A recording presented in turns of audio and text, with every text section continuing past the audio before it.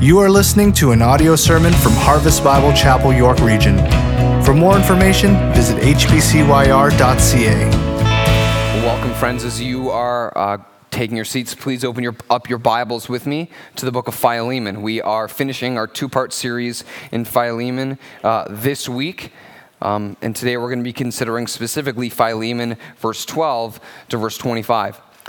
So in anticipation for July coming around, a couple of my friends have asked me, hey, Jason, got any plans for vacation this summer? And as a matter of fact, my wife and I do. I've grown up my entire life in the 905 suburbs, and whenever I went to do something for fun, I booted up north to Muskoka, or maybe if I went into the city, it was to the Rogers Centre to see a Jays game. And I haven't seen a lot of Southern Ontario, so this summer I'm planning on taking some day trips to those cities around Southern Ontario that I haven't seen. And though I don't know, haven't been to a lot of these cities, I know if I get on the 401 and drive west, I'm going to hit some of these cities. If I get on the 401 and drive east, I'm going to hit some of these cities. And it's not going to be hard to find them. Just drive on the one road until you see the exit signs, and then you can get off. So we're studying the book of Philemon because we need to understand about the dynamic of relationships in the church. Because in the church, hurt happens. People like me are in the church. Hurt happens, but reconciliation is right. Last week we considered the reasons for reconciliation, and they were simple. Reconcile because it's always right. Reconcile for the sake of love. And reconcile because every Christian is useful. Today, we're considering the road to reconciliation. And the road to get to the destination of reconciliation is less like jumping on the 401 and driving till you hit London, then taking the exit. It's not just one straight route. It's more like driving from somewhere up in the 905 suburbs to get to the Rogers Centre in the city. There are a bunch of different roads that you could take, but there are a few crucial turns that if you miss these, you're not making it to the destination. In the same way, there are crucial turns we must take when relationships are hurt and broken. If you've been hurt and broken and you want to make things right, you're going to learn today the turns you must take to reach reconciliation. And be sure, hurt will happen in the church. If you're not hurting now, you may be burned in the future. We need to know what to do when hurt happens. So today we're going to be considering Philemon verse 12 to verse 25. As we always do, please stand with me as we honor God and read this scripture together. This is God's word. It speaks to us today, and this is what it says. Verse 12. I am sending him back to you, sending my very heart. I would have been glad to keep him with me in order that he might serve me on your behalf during my imprisonment for the gospel, but I preferred to do nothing without your consent in order that your goodness might not be by compulsion, but of your own accord. For this perhaps is why he was parted from you for a while, that you might have him back forever. No longer a bondservant, but more than a bondservant, as a beloved brother, especially to me, but how much more to you, both in the flesh and in the Lord. So, if you consider me your partner, receive him as you would receive me. If he has wronged you at all or owes you anything, charge that to my account. I, Paul, write this with my own hand. I will repay it. To say nothing of your owing me even your own self. Yes, brother, I want some benefit from you in the Lord. Refresh my heart in Christ. Confident of your obedience, I write to you knowing that you will do even more than I say. At the same time, prepare a guest room for me, for I am hoping that through your prayers I will be graciously given to you. Epaphras, my fellow prisoner in Christ Jesus, sends greetings to you, as do Mark, Aristarchus, Demas, and Luke, my fellow workers. The grace of the Lord Jesus Christ be with your spirit. Please be seated. we need to follow the road to reconciliation. And so what road must we take to get there? What turns, what must we take to reach our destination? Well, as we have a reminder for you that you may not have been here last week or may have forgotten, this letter is written by the Apostle Paul, written to a man named Philemon. Philemon had a slave that lived in his house named Onesimus. Now, Onesimus had deserted his master and in the process stolen something from his master's house. Now, he left and he came into the path of the Apostle Paul. And the Apostle Paul led him to believe in the claims of the gospel of Jesus Christ. And Onesimus was saved. And Paul and Onesimus recognized that he needed to make this thing right that he made wrong. He needed to go back to his master Philemon, and he needed to reconcile their relationship. Reconciliation is mending a relationship that was broken. Now, one of the reasons we learn in this passage that Paul wanted them to reconcile was because Paul actually wanted Onesimus to stay with him. He wanted Onesimus to stay with him because he wanted him to serve with him in spreading the good news of the gospel. But Paul was reluctant to have him stay and serve until he first went and reconciled with his master, and until he received permission from his master to go back and serve with Paul. Now, there's something implicit in this passage that we must not miss. The first turn that we must take on the road to reconciliation is in verse 12 to 14. We've already read it, but let's look at verse 12 again. Get your eyes in the book with me. Verse 12 says this: I, that's Paul, am sending him, that's Onesimus, back to you, Philemon. I am sending him back to you, sending my own heart. If Paul was sending Philemon back, sending Philemon, sharing and even being Paul's own heart, then Onesimus must share the same knowledge that Paul shares that's required for reconciliation. Following the road to reconciliation requires confession of sin.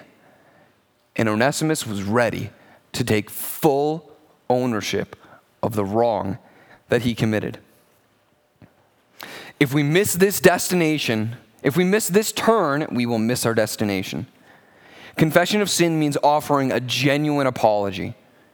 Now, Paul was able to point it out in Onesimus' life. He's able to point it out and say, you gotta make this right. And in the same way, we may need others to point out sin in our life that we have missed so that we can make things right if we've hurt others. So before I got my driver's license when I was much younger, I had some experience driving. Not in a car because I didn't have my license. That would be illegal. I had some experience driving through boating. But I quickly recognized that driving in a boat is much different from driving in a car. There's no lanes on a lake. I can go anywhere I want. I just have to turn right if someone else is coming at my face, and they're going to turn right too, and we won't hit each other's nose. But in a car, there's lanes, and there's windows around me and things that can block my vision. So my driver's ed instructor reminded me when I was taking driver's ed that I should be checking my blind spots, my mirrors in my environment, probably once every 3 seconds or so. And when I make a turn, I definitely should be checking my blind spots. And if we don't, maybe as you have had happen to you or you have done yourself, neglecting to check your blind spot will mean you'll meet a new friend who you get to exchange insurance information with. In the same way, in our walk with Christ, if we are not aware of the blind spots that we have, we're going to have hit and runs all over the church. Paul pointed out to Onesimus the thing that he did wrong to Philemon. If we are going to offer a genuine apology, having hurt someone, we need to let other people speak into our lives. Because the truth is, I have blind spots. And the truth is, friends, you have blind spots too. Who have you given permission in your life to point out the things that you don't see? It wasn't enough for Onesimus just to know that he had done something wrong. When he recognized it, he needed to go back and make it right. So maybe you know that there's a relationship in your life that you need to be reconciling with. Maybe someone has pointed out the blind spot in your life. Maybe you're ready to go back and to confess your sin. Maybe you're ready to finally take full ownership and offer a genuine apology. But maybe you're not, and you're still sitting in your blind spot. Well, know this, friends. You'll never take full ownership of the wrong you've done. I will never take full ownership of the wrong I've done until I recognize that my sin isn't first against another human being, but against a holy God. In Psalm 51, King David said, "Against you and you alone have I sinned, O God." Now that's an interesting claim, because King David said that in response to someone pointing out a blind spot in his life after he had a man murdered and then slept with his wife. But when he recognized that his sin wasn't first against a human being, but transgressed the law of a holy God, there wasn't any ifs or buts in his apology. He took full ownership. See, if we don't take full ownership, we're going to have to offer half-baked apologies. Watch out for these half-baked apologies. Fake apologies like, I'm sorry if I hurt you. All right, if someone is approaching you because they've been hurt, the plausibility of the hurt happening isn't what's up for discussion. That's a half-baked apologies. Or this one also, I'm sorry you got hurt, but that wasn't my intention. We know it's a blind spot.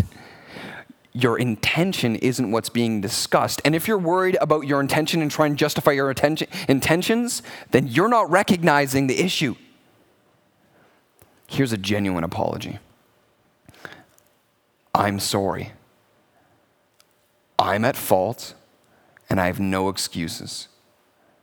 Please forgive me. No ifs, no buts. Full ownership. Genuine apology. Maybe you recognize there's something you need to make right. Don't wait another day. Make it right today. Recognize it's first not against a brother or sister in Christ. Our sin is first against the holy God. And when you see that, no ifs or buts anymore. You're going to make it right. This is the first turn that we must turn on. If we're going to reach, if you miss this, you're going to miss reconciliation. The next turn on the road following to reconciliation is found in verse 15 and 16. So get your eyes back in the book. Let's read this again. Verse 15 and 16 says this: "For this, perhaps, is why he was parted from you for a while, that you may have him back forever, no longer as a bondservant, but much more than a bondservant, as a beloved brother, especially to me, but how much more to you, both in the flesh and in the Lord." Now, I'm reading from the English Standard Version, and you may be too, but your English Standard Version might say no longer a slave, even though mine says no longer a bondservant. Same word in the original language, doulos, which means slave or bondservant. It can be expressed both ways, but the idea here is that Paul is inviting Philemon to see a divine purpose behind the hurt. He says, "For this is perhaps why he was parted from you." Following the road to reconciliation means that we will recognize God's sovereignty. We must make this turn. As Paul invited Philemon to see God's good hand at work in his hurt, so you are invited to see the same as well. Do you have the faith to believe that even in your pain, God's good hand is at work in a way you may not see? I hope that God's word will convince you that it is. Paul told Philemon that God's good hand was at work specifically through the results that God orchestrated even though hurt happened. Onesimus hurt Philemon. He left, and having been left, he came to be led to believe in Jesus, the faith that Philemon had. So then coming back to Philemon, he didn't just come back as a slave to get back to work. He came back as an equal in Christ. Do you have the faith to believe that God is at work even in the way that you have been hurt? And I need to warn you, friends. I need to warn you if you are wandering in doubt. Maybe you're wandering in doubt and unable to believe and trust God's good hand is at work because you don't know what to believe. You're just so confused and no one's showed you from God's word that he is good. Maybe you lack faith and you're wandering in doubt because you're really discouraged. And it's just hard. Maybe you're wandering in doubt and lacking faith because you're not confused or discouraged. You're resentful and angry. And you refuse to trust what you know is true from the scriptures. Following the road to reconciliation means recognizing God's sovereignty. We need to be warned about doubt in our time of hurt. Because, friends, if we wander around in doubt, you likely will stumble over roots of bitterness.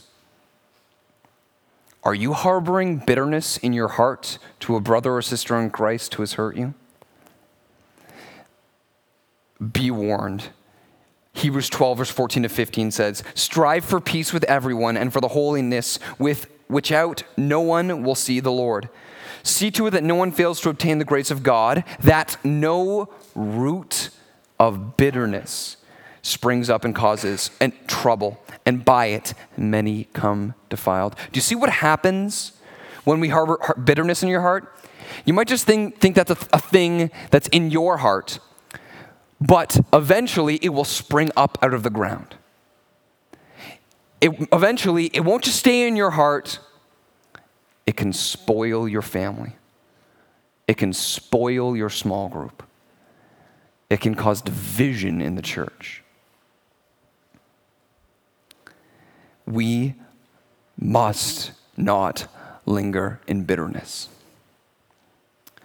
So when I went away to university in the States, I was at a liberal arts college, and a friend of mine was taking aviation. And he needed hours to fly to get his license. So he asked me one time if I wanted to go up with him as he flew one of those single engine propeller planes. It was a lot of fun. It was a lot of fun until this time where I got really scared. And I got really scared for a minute because he decided out of nowhere that he was going to put these glasses on. Oh, not glasses that you can see through. No, glasses that were completely black and inhibited all of his sight lines to any of the windows so that he could not see a thing outside. So I told him, "Why are you doing this?" And he was like, "Well, because in my licensing to become a pilot, I need to take something called an instruments test." And he said, "I can actually see out of these glasses, well, not through the part that's black, but there's a little slit at the bottom, and all I can see are the instruments that are in front of me." You see, if a pilot relies on sightline alone to fly, what do they do when the clouds come, right? They need to be able to rely on something other than their sight lines, or else themselves and the passengers are going to be in a lot of trouble. Friends, faith is the capability to see the world the way that God sees it. You can look at your hurt with confusion, discouragement, or anger that will only produce bitterness. Or you can look at your hurt with eyes of faith and trust that God is at work even in your hurt. If you don't have faith, you're going to be like Esau. You remember Esau? Esau was supposed to get the blessing because he was the oldest brother. Jacob tripped up his brother and stole his brother's blessing from his brother. He stole the inheritance that Esau deserved. Esau was bitter and wanted his brother dead. We don't want to be like Esau. We don't want to be like Naomi either. Maybe you remember Naomi from the scriptures. Naomi had to leave her hometown in Israel because of a drought, and she went into Moab as a refugee. She went with her husband and 2 sons. Her 2 sons got married. Then her husband died. Then her 2 sons died. And eventually, when she could go back to Israel, her friends greeted her again. She said, "No, Naomi." And she said, "Don't call me Naomi. Call me Mara." Mara means bitter. Maybe you are so bitter and so angry because of what someone has done to you that you feel like changing your name to Mr. or Mrs. Bitterness. I got another example for you, but this is a good one.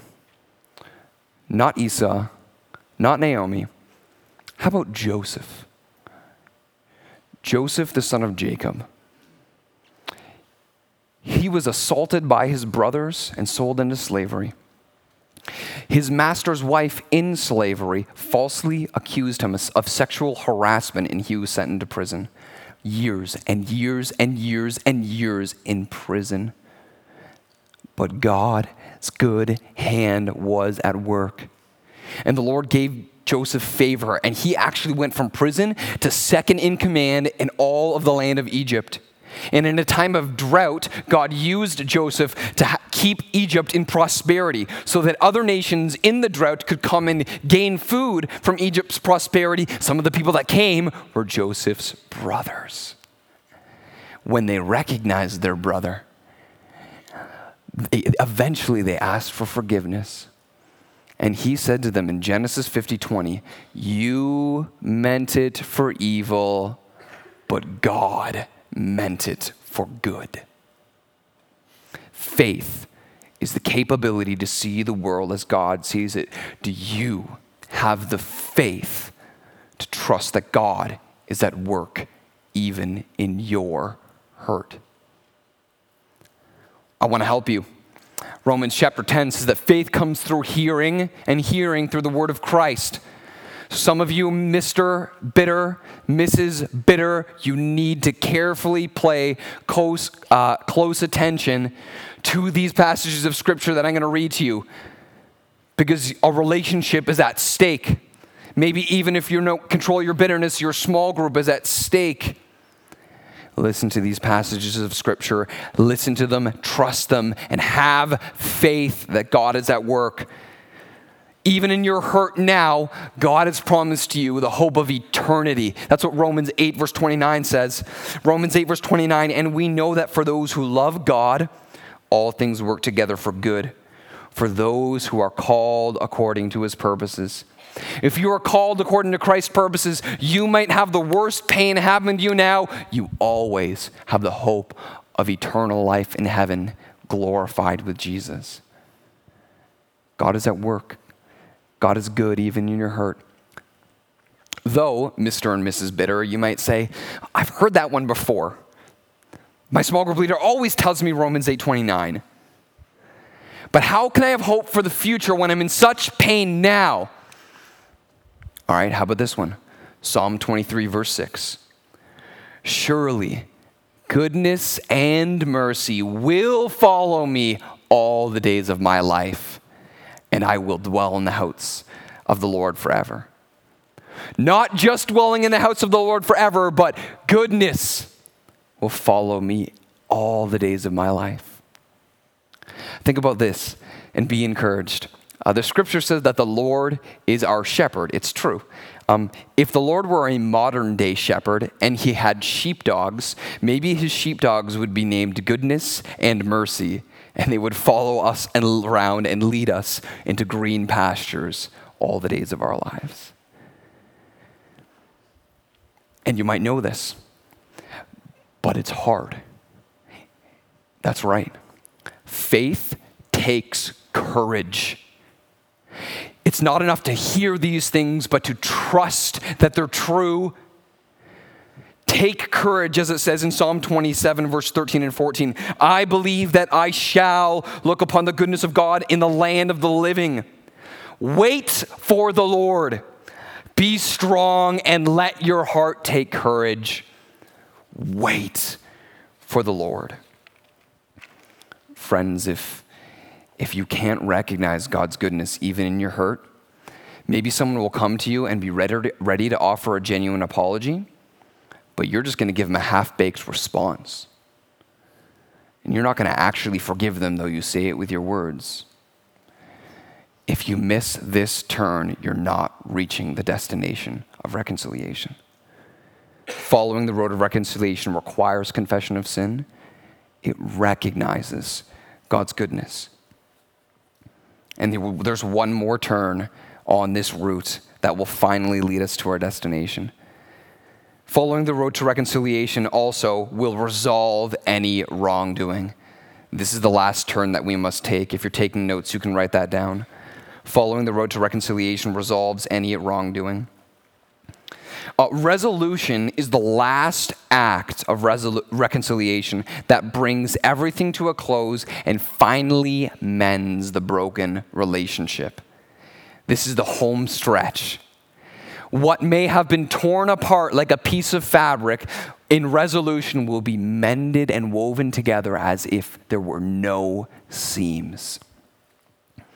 So there are a lot of different variables in the hurt that we experience and the relationships we have. And I believe God's word is going to help us understand how we can apply appropriate resolution to all the different variables. But first, before we look at our hurt and broken relationships, let's look at Philemon and Onesimus and understand the resolution that needed to take place with them. Then we'll apply it to our lives. So let's read verse 17 to verse 20. Get your eyes back in the book with me.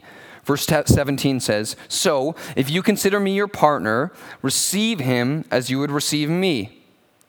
If he has wronged you at all or owes you anything, charge that to my account. I, Paul, write this with my own hand. I will repay it. To say nothing of you owing me even your own self. Yes, brother, I want some benefit from you in the Lord. Refresh my heart in Christ." So in Philemon and Onesimus' circumstance, there were two conditions that needed to be fulfilled to be able to bring about a resolution. The first one was in verse 17. Paul said to Philemon, if you consider me a partner, receive Onesimus in the same way that you would receive me. I've found that some of the most beloved and respected pro athletes are those who spend their entire career with one club and have a lot of success with that club.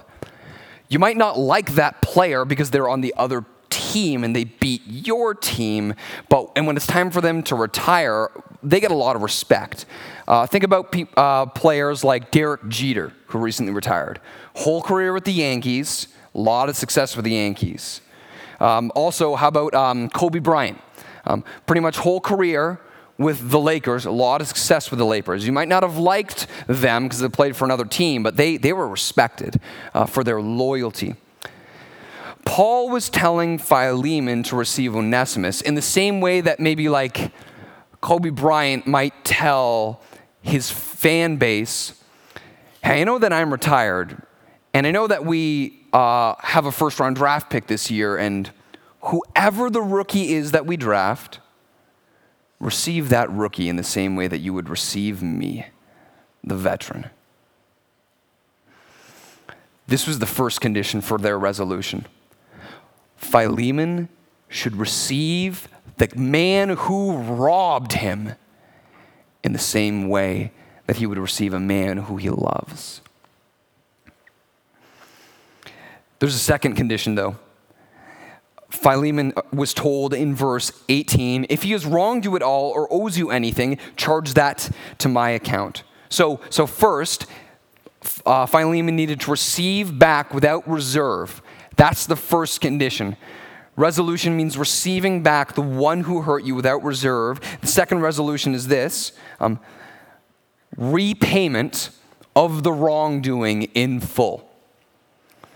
So evidently, Onesimus couldn't pay back what he stole from his master. But Paul stepped in and said, I'll pay it. I'll pay it back. Because Paul understood what passages in Scripture like Exodus 22 said, or Proverbs 6, verse 30 and 31, or Matthew 5, 25 and 26. All of these agree, and Paul understood that if a thing was stolen, it should be paid back. That's what Zacchaeus did, right? You remember that guy? We generally remember two things about Zacchaeus. He was small. He climbed a tree. You remember what kind of tree he climbed? What was that one called? It was a sycamore tree, right? Because he wanted to see Jesus. And then he saw Jesus. And Jesus was like, hey, I'm coming to your house. We're going to eat together. And then when Zacchaeus saw Jesus, he recognized that his job as a tax collector was being significantly manipulated. You see, everyone hated Zacchaeus because as a tax collector, he defrauded everyone. Rome wanted 5 cents to the dollar, but he asked for 10 and pocketed the other 5, or something like that. I don't know what it was exactly. But when he recognized that he defrauded these people, he didn't say, Jesus, oh, I'm so sorry that I defrauded people. Can you forgive me? Okay, see you, that's enough? Okay, bye. He knew that he needed to repay what he took. And he said, I'll repay what I took 4 times back to anyone and everyone that I stole from. Resolving any wrongdoing in their circumstance meant receiving back without reserve and repayment of the wrongdoing in full. Now, friends, I would say that Philemon and Onesimus' reconciliation is like a best case scenario, but there's a lot of variables in hurt. What do we do? In all the different ways that we can hurt each other and have hurt each other, how can we take that last turn? Having confessed sin, recognizing God's good sovereign hand, how do we take this last turn to bring about final and complete resolution? Well, I think it'd be helpful if I spoke to different people in the room in the same way that there are different characters in this story with different responsibilities. Some of you in this room may be in a unique position like Paul was. You haven't been hurt and you haven't hurt anyone, but you need to mediate reconciliation. Maybe you've been praying for 2 Christians that you know have hurt each other, and you've been praying that they reconcile. What if you're part of the answer to that prayer? We can't afford to be bystanders in the church and let someone else deal with it. If you have a unique relationship where you've invested into one person who has been hurt and you've invested into the other person who did the hurt, you can mediate in the same way that Jesus Christ mediated through the gospel. Jesus was the only one who could take us, the sinners who transgressed God, and speak on behalf and speak for the Father and bridge this relationship back together. You may be in a place where you can do a Christ-like act of gospel service. You've been praying? Thank you for praying. Maybe you can gently, yet boldly, mediate 2 people back together. Some of you, though, you have been the people who have hurt. And you need to do what Onesimus needed to do. You need to recognize that your hurt first is against God and then against your brother or sister. And you need to go genuinely confess your sin and apologize. And if you've taken something, you got to repay it. You got to pay it back in full. But what if the hurt you didn't take something that could be repaid? What if the hurt you committed took something like someone's reputation? What if it took something like time with a relationship that person's never going to get back? You still got to go back and confess it, but how are you going to make that repayment? How are you going to bring that to resolution? Well, to answer this question, let me turn my attention to those of you who have been hurt and ask you, if someone has hurt you in a way and they can't repay it, how do we resolve this? How can we bring resolution? You know what? Getting your reputation or your name hurt might be worse than getting something physically stolen. Proverbs 22 says that a good name is more valuable than even riches. So if they hurt your name, that might even be worse, but they can't repay that. Friends, notice in Philemon and Onesimus' circumstance the order of the conditions. Get your eyes back in the book. Verse 17 says, if you consider me your partner, receive him as you would receive me. Resolution means receiving first. Then, 18, if he has wronged you at all or owes you anything, charge that to my account. Repayment follows the receiving. And it's not the other way around. We receive with forgiveness, and then if repayment is made, it's made. We forgive as Christ forgave us. Some of you grow up in a tradition where if you're going to get forgiveness from God, they put it backwards. If you were going to receive forgiveness, you actually had to repay something first. Actually, your church leader might have told you that you need to offer restitution before you receive forgiveness. So you go to your church and you get in a box and there's a guy behind a screen and you confess your sins and they don't tell you, oh yeah, you're forgiven. They say, no, first, you need to make restitution. First, you need to take that necklace that you have with those beads and fiddle your hands to those beads and recite those chants to those dead people who can't hear you. And then you'll receive forgiveness. No. We forgive as Christ forgave us. How did Christ forgive us? For by grace you have been saved through faith. And it is not your own doing. It is the gift of God. Not a result of works, not a result of restitution, because we have no reason to boast. Friends, if you've been hurt, and they can't give back what they stole from you, what cancels the debt is grace. We forgive as Christ has forgiven us. It's not first what they can offer, but it's first grace. So, this is the way we will meet and finally come to resolution. Genuine confession, acknowledging God's goodness, receiving and repaying, all saturated by grace. This is the road to reconciliation. And if you miss a turn, you miss the destination. Friends, hurt happens, but reconciliation is right.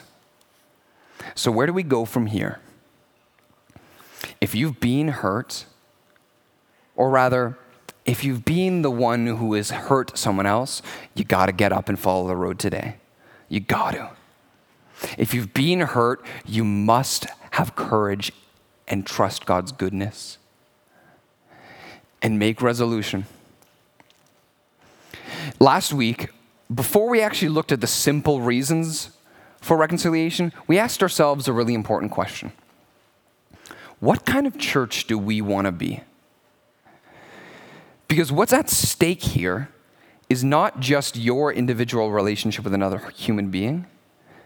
What's at stake here is our unity as a church and our faithfulness to be the people that God wants us to be.